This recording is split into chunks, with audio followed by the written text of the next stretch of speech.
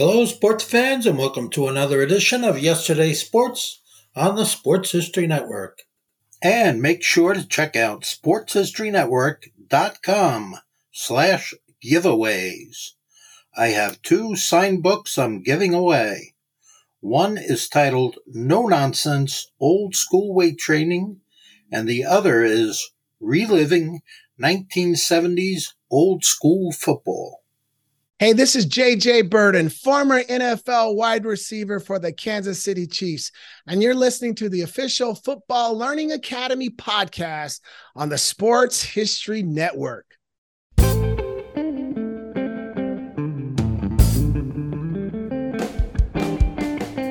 Welcome to the official Football Learning Academy podcast. I'm your host, Ken Crippen, and I'm the founder and lead instructor at the Football Learning Academy. Today's special guest is Marques Ogden. He played for the Jacksonville Jaguars, Baltimore Ravens, Buffalo Bills, and the Tennessee Titans. We'll talk to him about his playing career and his life after football. For the Pro Football History Nugget of the Week, we'll discuss the World League of American Football. Marques played on the Scottish Claymores of that league for one season, and we'll also talk about their history. Now let's get to our interview with Marques Ogden. I'd like to welcome Marques Ogden to the official Football Learning Academy podcast. How you doing today, my friend? I'm doing well. Ken, how are you, sir? I'm doing great, and it's wonderful to have you on the show. Thanks for having me on, my friend. We can talk a little football, and it's Friday afternoon, so I'm doing really well, man. Everything's coming along great. That's great. So we've known each other for a little while, and I know you've been incredibly successful with your books, the speaking engagements, your podcast. I mean, you're in the top 1% in downloads in the world. Your business is booming. So I've been on your podcast. I've been very fortunate, and I highly recommend it to everybody who's listening here. Make sure you go and check it out, and I'll put a link in the episode notes. So definitely check that out. But I'm going to start this podcast the same way that you start your podcast. What does the word authentic/authenticity mean to Marques Ogden? That's a great question, Ken. So for me, it's being who you are in the moment and not trying to sugarcoat it. For example, some people may not know I'm divorced, right? And it was not something I was expecting. I wasn't really ready for it. But now I'm 42 years old. I'll be 43 in November. And now I bought a new home, love it. I am dating a young lady who is just awesome and it's great. But authentic is me being real with people when they ask me a question, like you just asked me. And it's not being afraid of people looking at you weird or judging you or saying, what is this going on? I mean, again, like I said, it wasn't something I planned on, but at the end of the day, all you can do in life, right, Ken, is actually pivot when things come up and keep moving the ball forward, or we'll say in football terms, keep moving those chains. Mm-hmm. So why focus on authenticity with your podcast? Because I got tired of people just talking about how everything was good and glamorous and golden, like a rainbow or a unicorn. And life is supposed to have those unicorn rainbow moments without a doubt, but you're also going to have the hard times, overcoming adversity, overcoming difficulty, learning how to deal with conflict, learning how to move past it. And so I want people to understand that in life, you're going to have the ups and downs, the good, the bad. And so if you're really trying to move to that next level and get where you're trying to go, I felt when I started that our podcast could be a great outlet. And never did I think it would get this successful, this quick, grow this fast, have all these amazing sponsors like yourself. Football Learning Academy is a sponsor of our show, and we've connected some great people, and I'm glad to continue to do that over the next, over time, because you have a great brand. But I never thought it would be this successful, this quick. And so for me, it's just like, now you're about how you go to the next level and keep helping more people go forward. So talk to me about some of the guests that you've had on your show and some of the interesting stories and their journeys that you've learned from them. So I've had on some great people, like Chef Robert Irvine was absolutely phenomenal, talking about how he went into the Navy at 15 years of age, troubled child, had to learn and get some help and adjustment with authority. We had on Hillary Phelps, who is Michael Phelps' older sister, talking about her journey and then how she got into addiction issues and how she overcame that. And now she's I think sober. I want to say sober for like 16 years. I want to say somewhere around there, and she's just phenomenal. Rashad Sugar Evans, who is a former UFC Hall of Famer. He's a former UFC fighter. He's a Hall of Famer. Talked about his journey walking on Michigan State to wrestle and then becoming a phenomenal UFC Octagon fighter. We've interviewed Willie Parker Jr. My first interview, of course, was Gus Farrat, a former NFL quarterback. We've just been great. We're having on Mike Hollis, former kicker for the Jaguars, here soon. Vince Papale, who played for the Eagles, with the movie The Invincible. It's about his life. And we've had just some great people, man, sharing some great stories about their life, struggles, good times, bad times, things they've overcome. And I think, Ken, that's why people love our podcast, because it's not just the typical sports, business. I mean, there is that in it, but there's more about stories and cultural experiences and social experiences that people can actually connect with, want to actually move into, yes, I like that person. I like this podcast. Let me keep listening. Yeah, I mean, you're talking about that connection. And I think when people are, like you say, get authentic and they truly open up and talk about their journeys, they become more relatable. It's not just a celebrity that you're hearing, an athlete that you're hearing, something like that. You're hearing a real person, and being able to make that connection, I think, is, one of the reasons why your show is so successful. Well, you said something. I took a note of something. I love going on podcasts, taking notes for my own stuff when I do my own recordings. You talked about connection, and I was talking to a client today. I love her. She's great. And she's worked for a guy for over a decade. I'll say that. And she had a really hard time with the client, a first-year client, because some things very difficult for them and her partner. And she was in a very bad car accident, not her fault. She was rear-ended, and she's trying to adjust and get back to work. And unfortunately, the individual that is the owner of the company is not understanding why she can only work 4 hours at this time versus working for him for over a decade, and you don't give her just a pass and look, you know what, do you work when you can, don't worry about it. And again, that's a leader not showing empathy. And I told her this verbatim. It sounds like Marques Ogden of 2011. Very self-centered, very ego-driven, money, money, money, results, results, results. And literally, Ken, I was my own worst enemy, and that was it. Yeah. Now, I mean, authenticity, you really have issues seeing that with sales, because some people are all about the sale. Other people do try to make that connection. I mean, I know I get LinkedIn messages all the time from people saying, hey, love to connect with you. Here's all the stuff I can sell you. I was like, well, you don't know anything about me. You don't know anything about what I do. And from your message, it's obvious you have no clue what I do. Try to get to know me. Be authentic with learning about what I want and what you can honestly provide for me. Then and only then we'll talk about the sales. Well, like, you're a sponsor of our show. I had you come on our show first. I wanted to know what it is your mission, what is your why. And when you got into wanting to grow and have more players on and get more exposure, I said, it's a natural fit for you all to sponsor our show as an affiliate of what we're doing, what you're doing. And like I said, right, Ken, every week you get a call from with a new lead, either an athlete, somebody that knows a lot of athletes, somebody that's in the business section, or an interview or a podcast, whatever, every week. And that's the type of connection that people want. It goes back to the number one thing people want from somebody that they do business with as a result of a marketing type of activity: value. I could tell you all day how much I'm going to do for you. I'm actually going to do it. And once you actually do it, then you're talking about something that's really, really special in that regard. Yeah. And we had talked about this a little bit on your podcast when I was a guest on there, that when you're doing networking, a lot of people go in there with the mindset of, what can my network do for me? I'm saying that's the wrong way to look at it. You got to look at it as, what can I do for my network?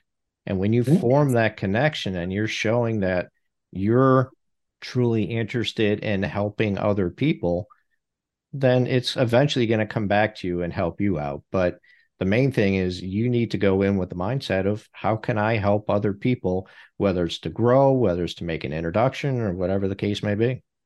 Oh, yeah. I had a lady I met today through somebody else that wants to potentially come on my podcast, and we're talking about networking. I said, look, here's my rule. If you want to come on our podcast, that's awesome. But you got to at least listen to 3 to 5 episodes or more to know the flow, to know how we interact and what we have going on. And this way, when you come on, you're not surprised. Everybody say, oh, do you have any questions? You have like, no. If you listen to the show, you'll probably get a good gauge. There is no preconceived, no questions other than what does authentic mean to you? Other than that, and then I always close with the authentic tip. Other than that, there's no script. There's no preconceived questions. There's no, well, I'm looking for this. And I interviewed yesterday Leif Bristow and his daughter, Brittany Bristow. So Leif is the most popular and most successful movie producer on the Hallmark Channel.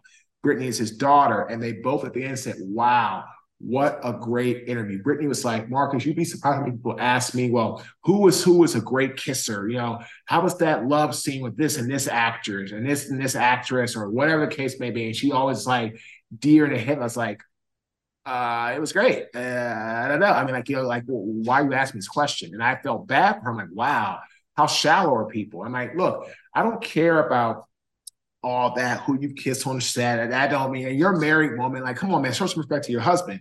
I care about what it was like for you growing up. How hard was it? How did you have to work to get here? What was it that you had to do to get to this point? And all these things in between. That's what I care about. All the other things don't mean anything to me. And so she absolutely loved our interview. So did her dad. And that's why, right, Ken, our show, I feel, is so successful because it's not just your typical boom, your superficial or your sports. It's not just that. It's a lot more to it, which brings about really successful, in my opinion, brand. Yeah, I mean, you're talking about the journey. And again, like we had mentioned before, once you hear somebody's journey and you hear what they've been through, it's more relatable to their story and you're able to make that connection, which is what's important. Oh, yeah, because authenticity, connection is everything. Like I had a guy call me. I was going to do the job for them pro bono because I knew him and he came to one of the events I was at and they're taking care of flight and hotel and all that. And he called me this morning and said, hey, Marques, please give me a call. I want to pay you to come and speak. I know you didn't ask for it. You didn't bring it up, which I didn't.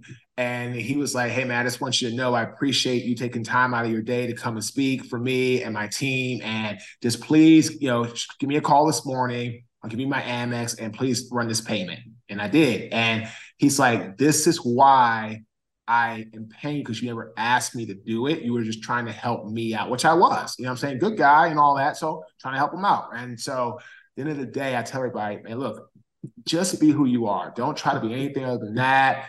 Just be you. And if you can't be you, then life's going to be absolutely horrific because, it's just, I'd rather die than not be who I am. It's like, if I'm not going to be who I am, right? Or I'm not going to live the life I want to live, why am I here?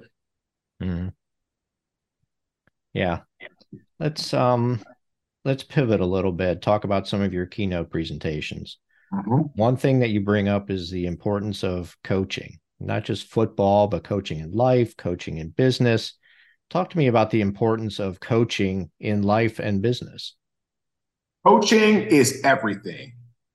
Michael Jordan had a coach, Phil Jackson. Kobe had a coach, Phil Jackson.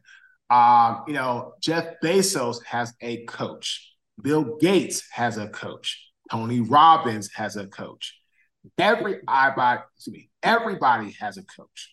I have a coach, Brad Mitchell from the NAPSA program. I tell everybody, without NAPSA, National Athletic Professional Success Academy, there's absolutely no way, zero, that I am where I am today as a speaker, coach, consultant, podcaster, best-selling author.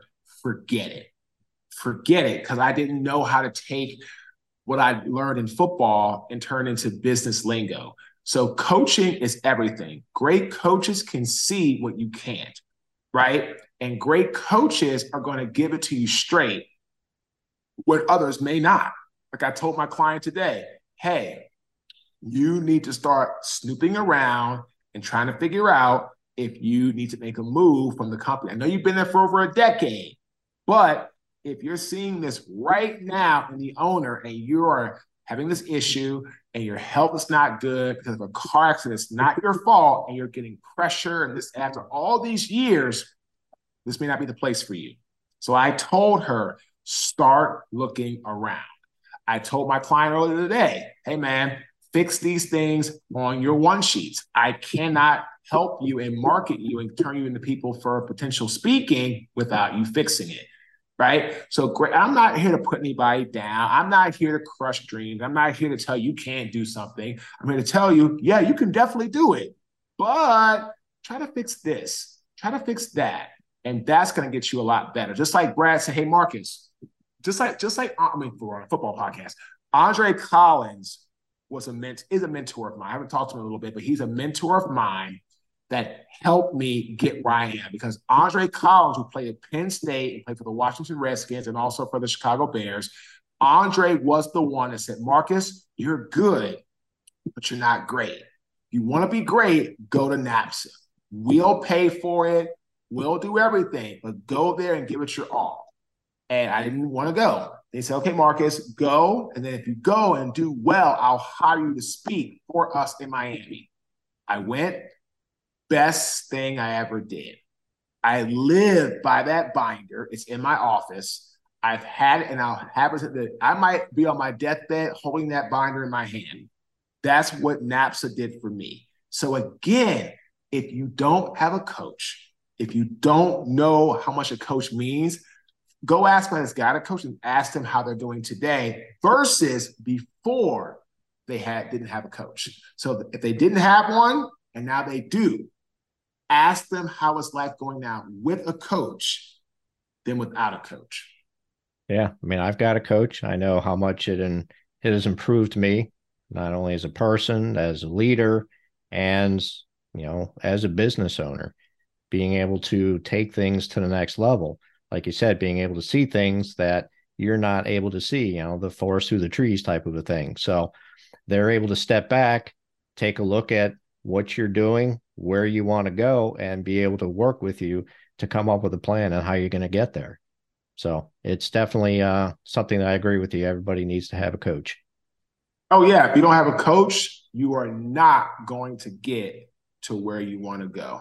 It's just not going to happen. Now let's pivot to leadership. I know that you and I both know there's a difference between a manager and a leader.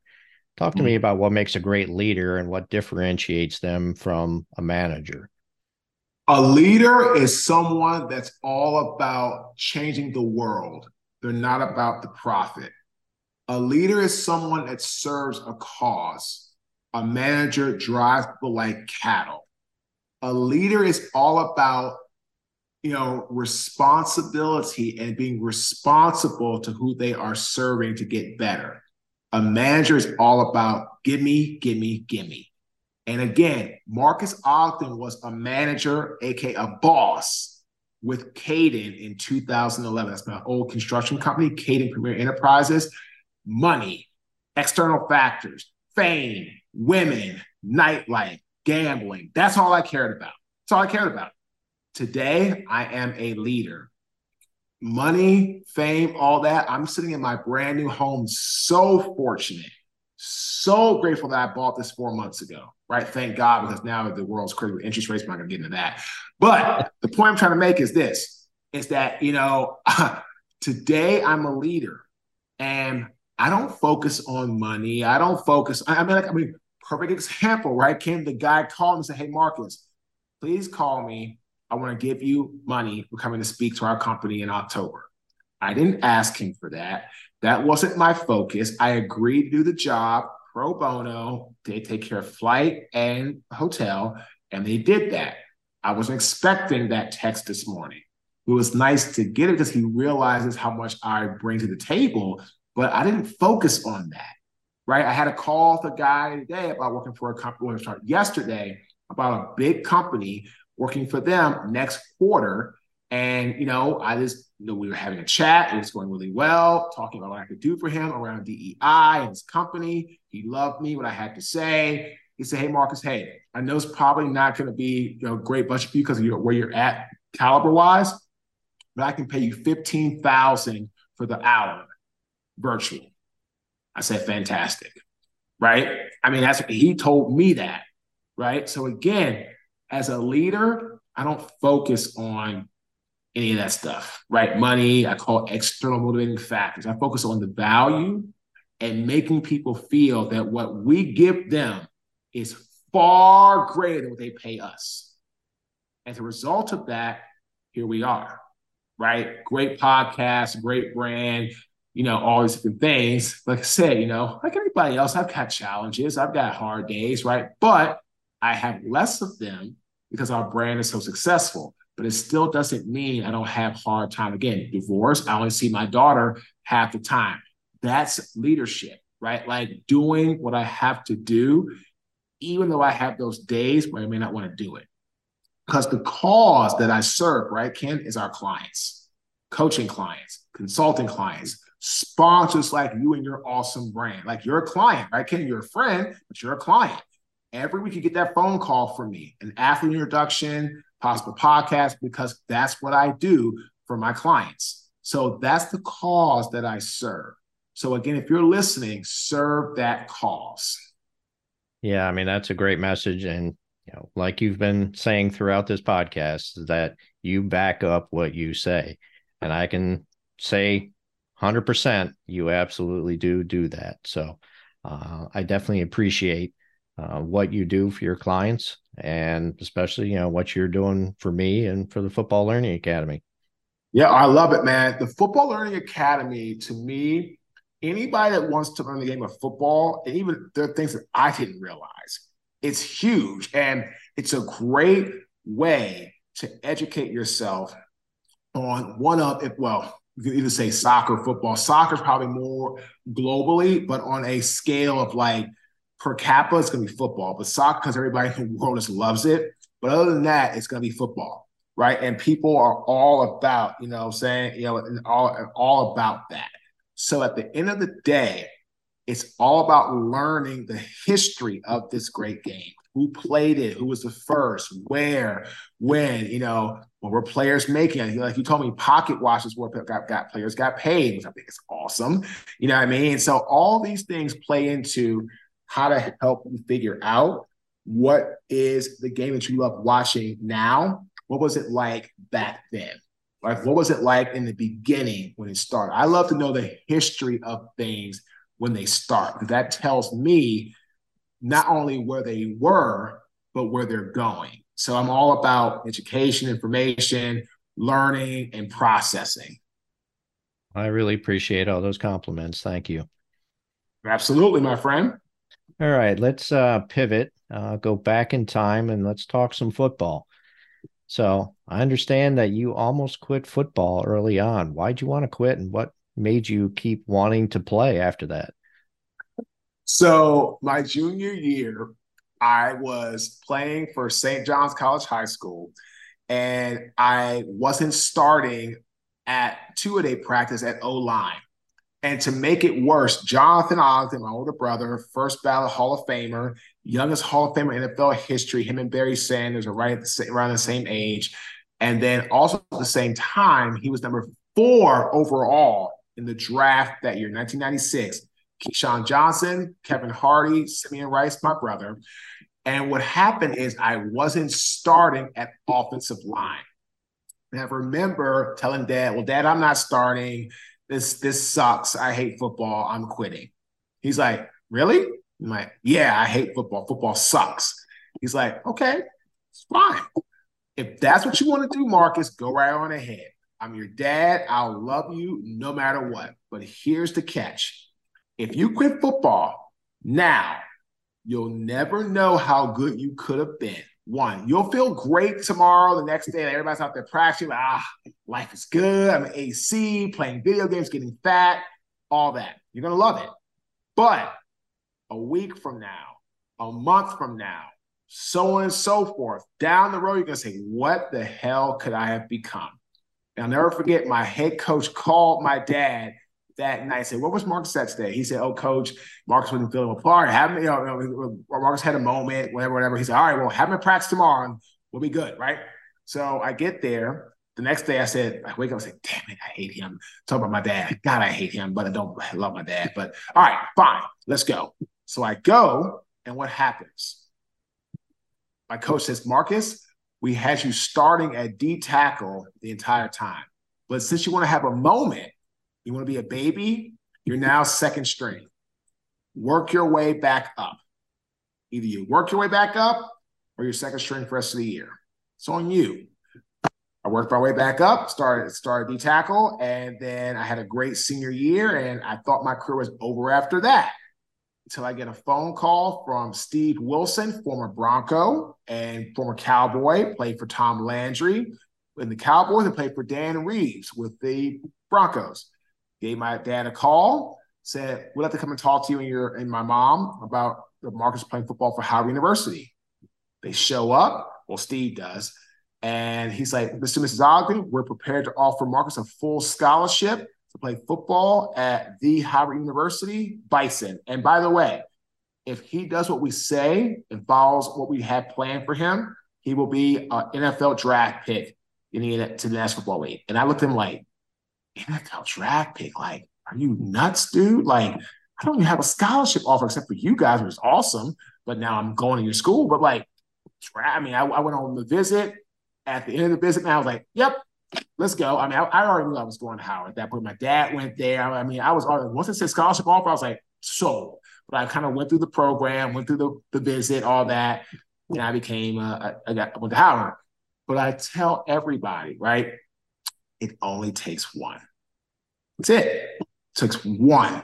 One moment I almost quit football would have been done forever, playing football, right? I got lucky. My dad talked some sense into me. Went back. I thought my career was over after high school. One offer, the Howard University. Went there. Like, oh, if I play a year, if I play two, that's awesome. I'll go be a financial planner. 4-year starter.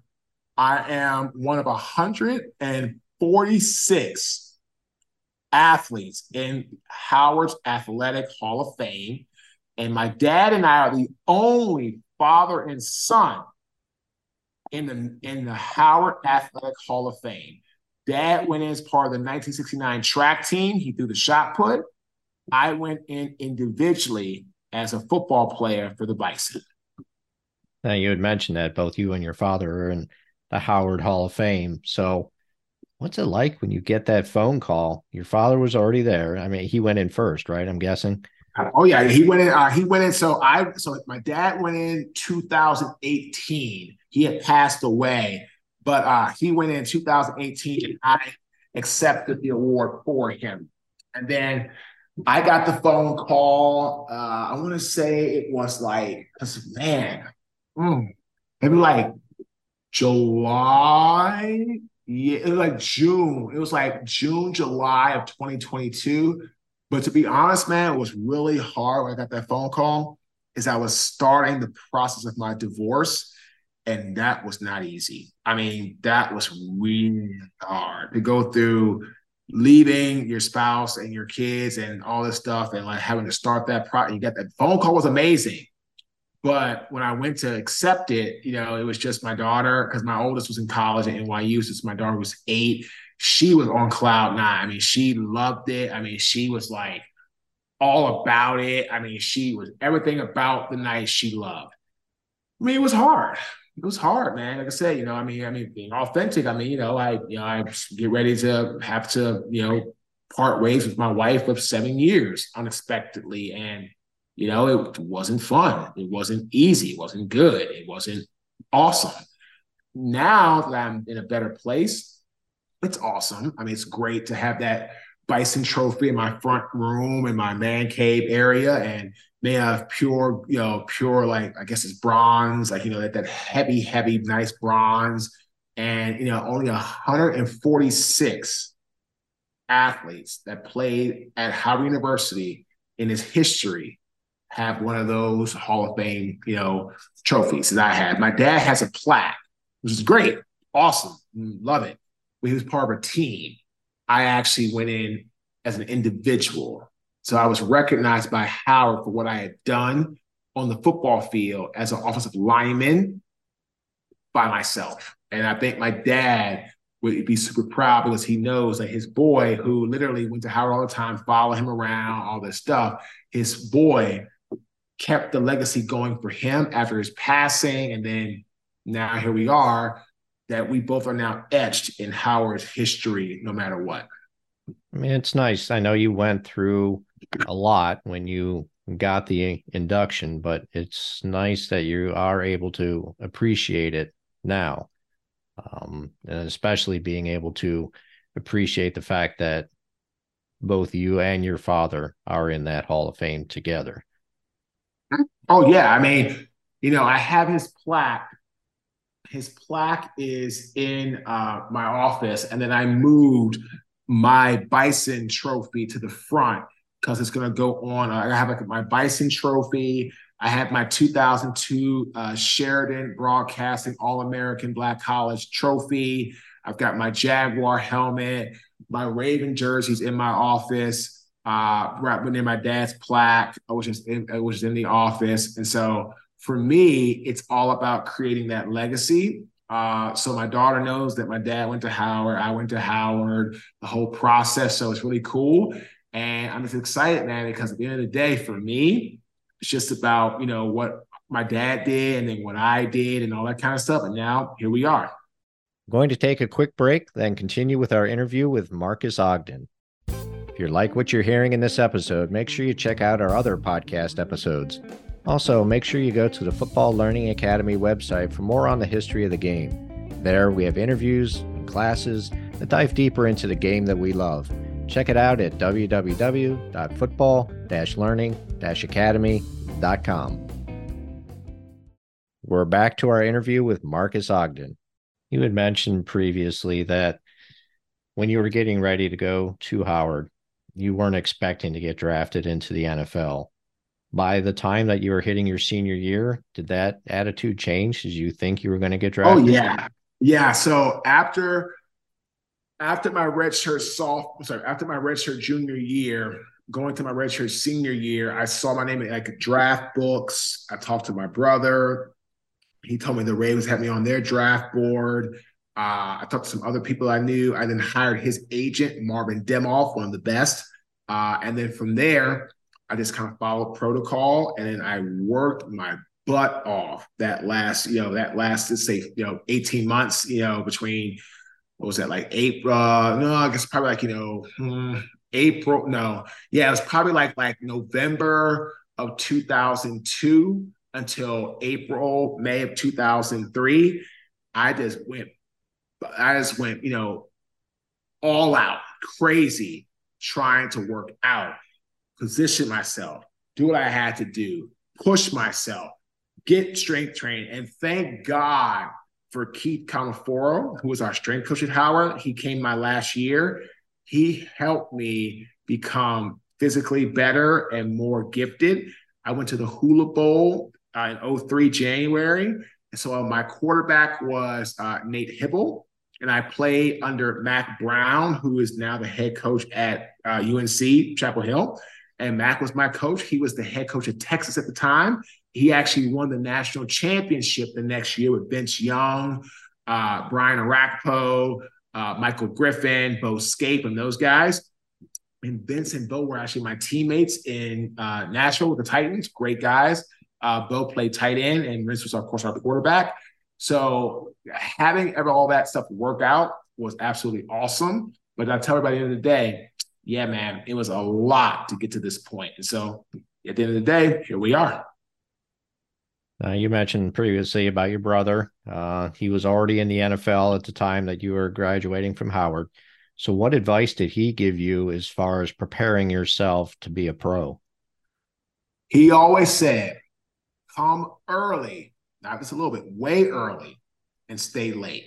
He said, if you come way early and stay late, being my brother, knowing that you came from HBCU, which means that you're used to the hard work that it takes to get to the NFL, that will show the vets that you want to stay in the NFL, right? Going to an HBCU, it taught me a lot about being a gym rat and being hardworking and doing what I had to do to make it. And I took that attitude to the National Football League, and it worked because I was able to stay for almost 6 years, and it was great. And did I have the career my brother had? No, but most people don't, right? Most people don't have a Tom Brady career, Jonathan Ogden, or Ray Lewis. That's not the norm, right? That's more the anomaly. But getting to the NFL is one thing, but then staying is another. And I did that. I'm vested. I'm part of like the NFL Trust, and I'm part of the NFL Legends, and I'm part of all these things that are so amazing. But I had to work to get there. So going to Howard was an absolute gift between my dad coming to all my games, being around a phenomenal educational institution, and then learning what I needed to do to stay in the NFL was huge. Now you get drafted by the Jacksonville Jaguars, and your first coach, and this is his first head coaching experience, was Jack Del Rio. Talk to me about getting drafted by Jacksonville and playing for Jack Del Rio. Oh my God, amazing. Yeah, amazing. Jack was one of the biggest player coaches I ever been around. And Jack knew how to inspire us. And at the same time, he was fair and he was tough. And I'm actually a Jaguar legend. I'm excited to go back in November when we play the 49ers. And I'm excited because here's the whole process, right? Jack always was about one thing: be your own CEO. Jack said, you want to make it in the NFL? Want to make it in life? You better be your own CEO. He said, if you're going to wait for me to tell you what time to get here, when to leave, where to go out of the community, all these things, right, Ken? He said, we won't have a job long. He said, I want players on this team that want to be here, that want to help us connect with the Jaguar community and the fan base, that want to have roots in the Jaguar. I mean, I bought a home in Jacksonville before I ended up selling it when I moved to Baltimore. I wanted to be in the Jaguar community. And Jack wanted us to be that. So playing for Jack was amazing. Loved Jack. I loved all my coaches, right? I mean, Ray Hamilton, D-line, Paul Boudreaux, O-line, my old coach who was a head coach for the Chargers for a while until he got, I feel, a raw deal, Anthony Lynn, right? I mean, I was around some great coaches, absolutely great. So I learned from them how to be what I needed to be to get to where I am today. I know between the first and second seasons in Jacksonville, you spent a little time with the Scottish Claymores of the World League of American Football. Talk to me about that experience. Oh, that was phenomenal. Playing in Scotland, I lived in downtown Glasgow. Great experience. Played against some great players, like one of the best players I ever played against. I actually played, literally, I was tackled. He was DN, was James Harrison. In 2 games that I played against him, I gave up 1 hit. That's it. 1 hit in 2 games I played against him for over 150 snaps. So it was amazing to play in that league with great guys. Again, Nate Hipple to, Amon Green. I played with guys, on the defensive line, I played against James, I played against Corey Jackson, who So it was really awesome, right? It was really awesome. And I tell everybody all the time, I remember because James and I both got hurt, and James was like, he was cut back. I think he was cut 11 times between the Steelers and the Ravens. Back and forth, back and forth. He was working, I believe he was working like flipping burgers, and he got the last call from the Steelers. I think they lost their outside linebacker, got a call, and then that was it. He was able to stick, and in my opinion, he's a Hall of Fame player. Yeah, to me, James Harrison belongs in the NFL Hall of Fame, right? Especially with all he had to do to get to that point, be a phenomenal athlete. But the NFL Europe taught me so much about how to be that individual that's going to get you to where you want to go. What's interesting is that James Harrison is now saying that he doesn't think that he belongs in the Hall of Fame. I mean, obviously, people that are evaluating are going to have a different opinion of that, but it's interesting to hear him say that. It doesn't surprise me. That's just who he is. I mean, that's who he is. Another guy that came out with me that will be, in my opinion, should be in the Hall of Fame first ballot is Robert Mathis. Played at Alabama A&M, 5th-round draft choice.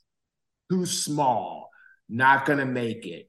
He had 28 sacks his senior year at Alabama A&M. Tony Dungy saw in him something that we all saw at HBCU, a phenomenal athlete. But again, that's a prime example. You don't have to go to this big, huge program to make an impact, right? You don't. You just got to make the plays when your number is called. When I went to the Hula Bowl, that's what I did. Alonzo Jackson had 4 sacks in that game against guys like who was drafted in the 4th round by the Chiefs, Jordan Black. Other players Brett Romberg was on the other side of that ball. Great player, O-lineman out of Miami. Alonzo went to Florida State, had 4 sacks in that game we played against in the Hula Bowl. An entire week of practice, they gave up 0 to Alonzo. 0. That's what it is. When I was given the starting right tackle job by Jack Harbaugh, Jim and John's dad, who was my old line coach, and by Mac Brown, I took full advantage of it. Bam. I did what I had to do. And that's what I tell young athletes. When your name and your number's called, step up. Because that's all you can really do. Yeah, I mean, that's great advice. Make the most of whatever opportunities are presented to you. That's life. Like you want to be, I mean, like I said, I sit here in my new home, right, Ken? I think about all the things I had to do to get here between speaking, coaching, podcast. I mean, for 7.5 months, right? 7.5 months, Ken, I lived in a box in a 2-bedroom apartment. It was a box, honestly. Like I never wanted to stay there, never wanted to be there, didn't own anything, outdated furniture, outdated appliances, literally hating life. It's where I'm at now. My new home, beautiful. I own everything in it. Furniture, appliance, everything is mine. I had to work for it. I had to get through the hard times in that apartment. The apartment almost broke me because I was just so frustrated. How the hell did I get here? What the hell happened to me? How did this end up being like this? And I said to myself, you know what, man? If you keep this up, you're going to be here forever. And I stopped and I said, all right, no more. And I focused on what I could be. I tell kids all the time, I talk about this all the time in speaking, visualize. Your mind needs to figure out where it wants to go, and your body should catch up. I mean, I'm seeing so many parallels in the things that you're saying as far as what you do in life, what you do in business, what you do in football. I mean, you're talking about the authenticity. I mean, I'm going to bring up an episode that I listened to of your podcast with Dr. Jen Welter, where she's going to be going in coaching these NFL players. And she said that, the best advice that she got and what she wanted to do is to be authentic, be yourself. And that is going to be able to, make her a better coach. And you saw the experiences that she had coaching in the NFL. You talk about leadership. You talk about being accountable for your own actions. You're talking about making sure that you're putting your all out there when you have that opportunity. I mean, these are things that cross all boundaries, whether it's sports, whether it's life, whether it's business. So, I mean, I really appreciate you bringing up all of those types of things so that we can see those connections. Yeah, Ken, as I take notes for my podcast, I have 5 I'm shooting on Tuesday. I want to really get into people's talking about like, what is it that connects them to what they're doing? Just like what connects me to what I'm doing is like the drive, the ambition, like I said, selling that job to that client, which was amazing. All that's around who I am. Like I tell people all the time, my team and their experiences make me who I am because I actually listen to them and what they've been through. And at the end of the day, I'm all about giving people the opportunity to tell me what they feel. As long as you tell me why you feel it, we can jam all day. And again, I learned that I played for 4 great head coaches, Jack Del Rio, or 5. Jack Del Rio, Brian Billick, Mike Mularkey, Dick Geron, and Jeff Fisher. I had some great position coaches, Jim McNally, Paul Boudreau, Mike Munchak, Jim Coletto. I had some phenomenal position coaches, and I played with some of the greatest. My brother, Ray Lewis, Terrell Suggs, Ed Reed, Eric Moulds, Fred Taylor, just to name a few. And I even played against some of the best. John Henderson, Marcus Stroud, Albert Hainsworth, Kevin Williams. I can go down the list of a phenomenal athletes I played against. At the end of the day, every player that I played either with or against that had the mindset to keep going no matter what, those are the players that were the best to play against because I was the same way. And at the end of the day, I wasn't my brother. I mean, I'm a big guy, but I wasn't my brother's size, but I could play the game because I could get as physical as I needed to. And I loved every minute of it. But my mindset was, you're not going to break me. And that's how I am now today in my business because I treat people with respect. You're not going to break me. Am I going to have a bad day? Sure. Absolutely. You're going to break me, though? Absolutely not. This is not going to happen. You mentioned a couple of things in there that we could dive into. I mean, you're 6'6", your brother's 6'9". I mean, that's a lot of genetics in that family. Were your parents tall as well? Yeah, my dad was 6'4", and my mom is 5'11". Well, maybe 5'10" now, but she's gotten older. But she was 5'11" in her youth. So yeah, 5'11" and 6'4" were my parents. Absolutely. Mm-hmm. You had also mentioned that, you played with your brother while you were at Baltimore. So you're in Jacksonville for a year, then you go to Scotland, played there in the off season, came back, played another season in Jacksonville, and then you go to Baltimore for 2 years, and you're on the same team as your brother. Now, I know there's enough of an age difference that you didn't get to play with him earlier, whether it's in high school or anything like that, but what was it like being on the same team as him? Oh, it was amazing. Oh my goodness. Playing with my brother was phenomenal because I was a lineman. To learn from the best of the best, it's like something you can't beat it. Like learning from the best, that'd be like learning how to be a coach or a speaker from Tony Robbins, or learning how to play basketball from Michael Jordan. I'm saying wow. So I learned how to play O-line from Jonathan Ogden, who happened to be my brother. So that was phenomenal. Playing with the Ravens was great, and it just made me a much better player. There's no doubt about it. All right, so after the Ravens, you go with the Bills and then the Titans.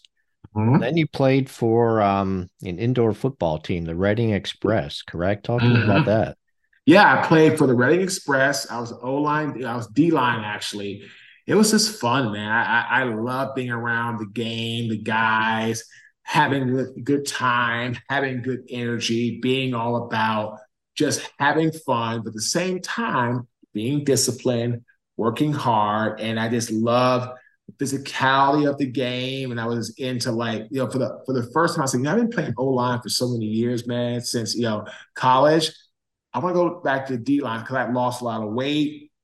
And I was around 280, 270, 280. So I said, nope, time to try D-line. So I went there, and it was great, man. Played with some great guys, and, it was really, really fun. And I lived in Reading for a while, which was great. And, it was great to have those experiences and say, wow, I'm actually a player that's living life in that regard. It was great. I mean, that's interesting because you said the reason why you were going to quit is because you were playing D-line and you couldn't play O-line, and now you're the reason I was going to quit is because I wasn't starting at O-line. Once I found out I was starting at D-line, I was mad at myself for quitting. Gotcha. So if they would have told me I was going to be starting at D-line from the beginning, I would never quit. But I didn't realize that, and I get why they were focusing on positions. But if they would have told me that right here, I would have quit. But I was a baby and I was young and I wanted to I was starting now. And of course, with my brother being drafted before overall, that did not help. So I was a baby. I was a big baby. So that's why I quit, because I thought I wasn't starting at all. I then found out I was starting the whole time on defense. I had to work my way back up. Gotcha. Okay. Thanks for the clarification. What made you finally decide to hang up the cleats after the Reading Express? At some point, you got to move on. At some point, you got to move on. And football was amazing, phenomenal, great game, taught me so much. But it was time to move on. And I tell every athlete, you will be an ex-athlete. That's just in the cards. Question is, how do you handle it when it arises? Now, what did you do to prepare for your life after football? Not much. Not much at all. Drink a lot, gamble a lot, just make bad choices a lot. Women, nightlife.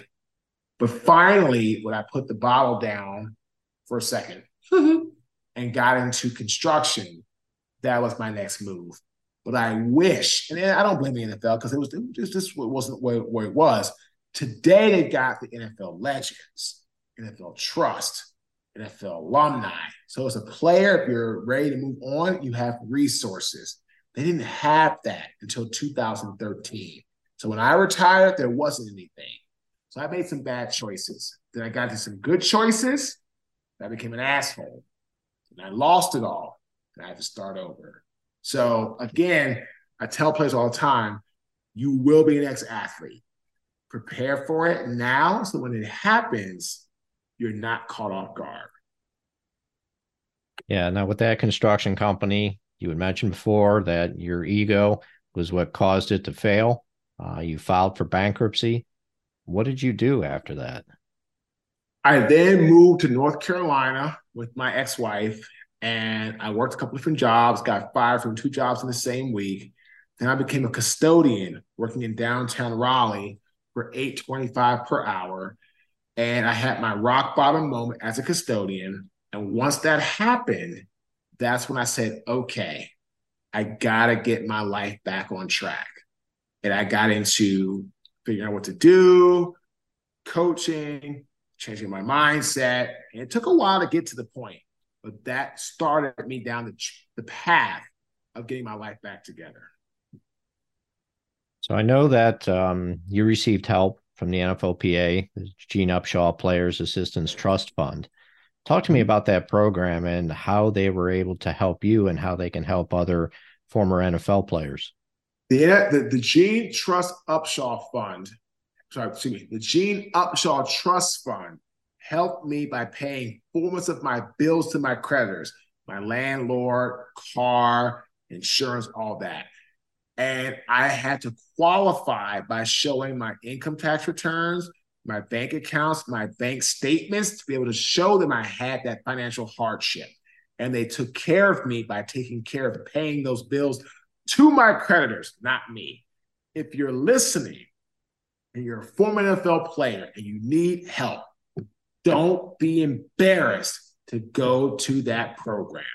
It has saved hundreds of players, maybe thousands at this point, maybe, but for sure, hundreds of players. I was one of the first 5 or 10 that got help. And again, without them, I would have gone homeless. So if you're listening, just go and get help if you need it, because it's not a sign of weakness. It's a sign of strength. I mean, that's great advice, making sure that people don't let ego get in the way of asking for that help. We hear so many stories about players going bankrupt, either bad investments or whatever the case may be. To have that outlet to be able to help those players that really need it the most, is incredibly important. So what advice would you give to, say, the younger NFL players, the rookies, early career NFL players, to try to keep from getting into those financial issues in the first place? Well, the NFL has done a phenomenal job. I'm going to give them a round of applause. Players now get paid on a 36-week schedule, which is great because it extends their payment so they don't get all that money in a windfall. So it's phenomenal. So that's goal number one. Manage your money. But two, understand that expenses will come if you are not watching what you are spending on a grand scale. Because at the end of the day, your income will stop. I'm so glad they spread it out over 36 weeks. But when you're done playing, the bills don't stop coming. So you got to prep for that. Prep for life after. Have a plan so you know when things happen, you're ready to roll. So don't get caught off guard because, again, like I tell people, athletes all the time, the bills will not stop coming. Now you've got another company of yours, your current company, Ogden Ventures. Talk to me about that company and what all you're doing with that.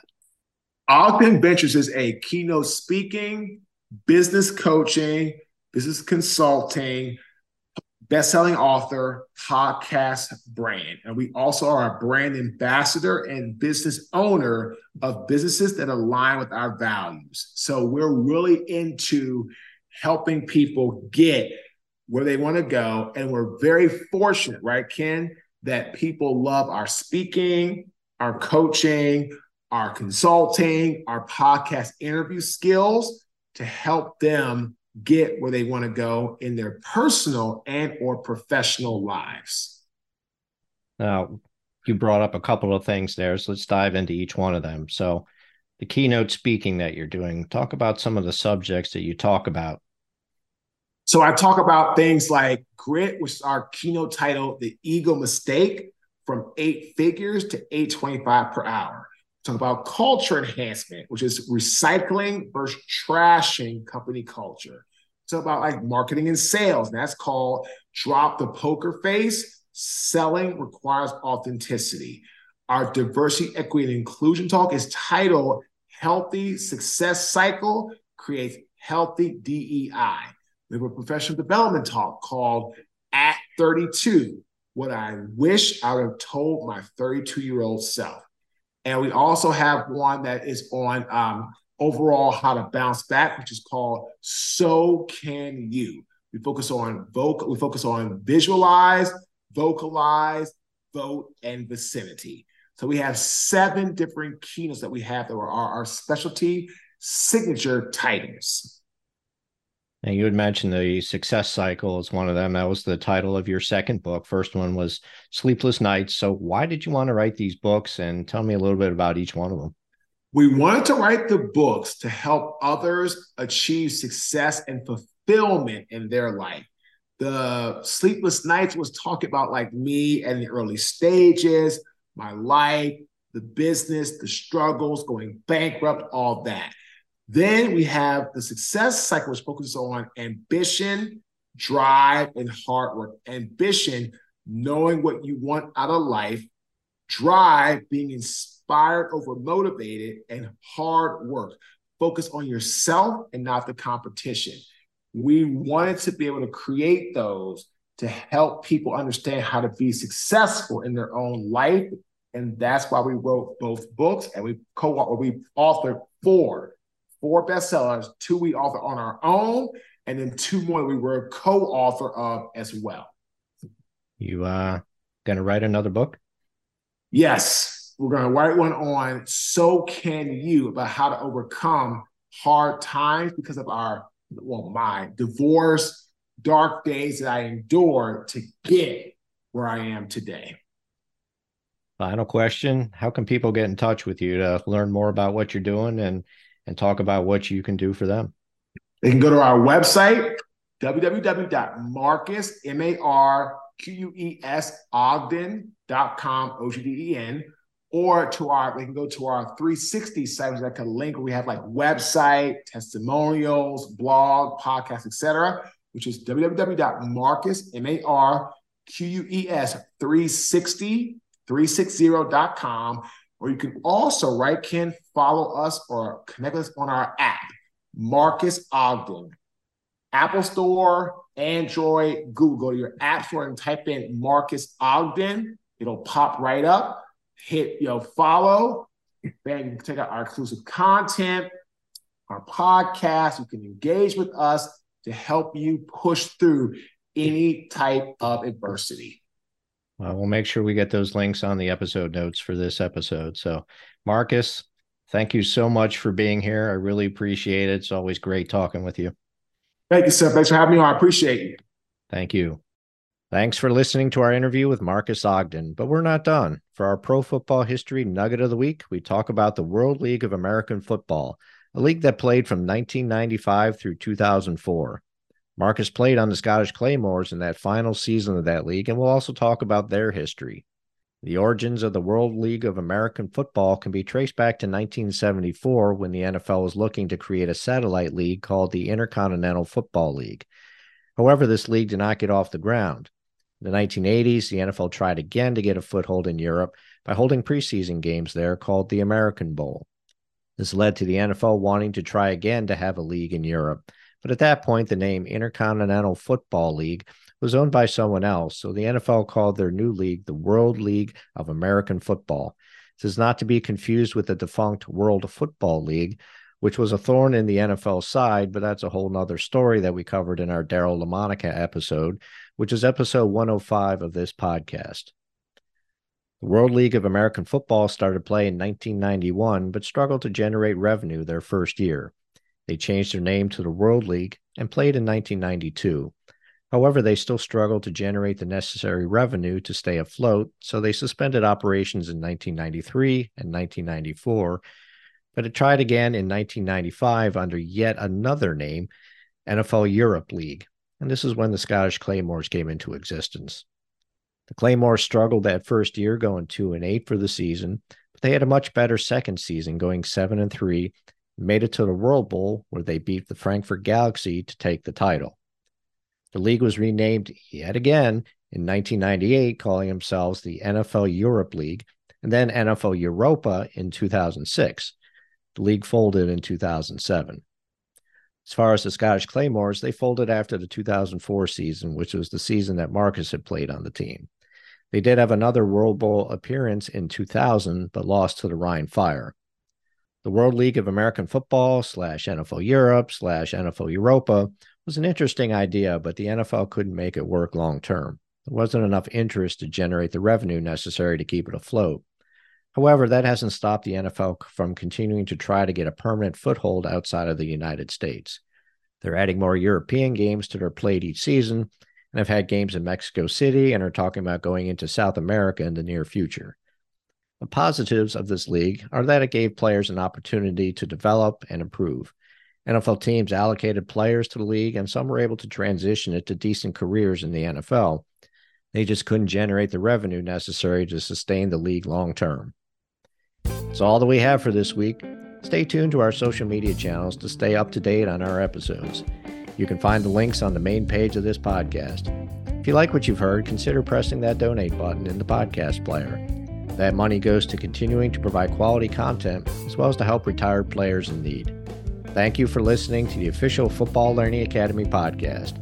To learn more about the FLA, go to our website at www.football-learning-academy.com.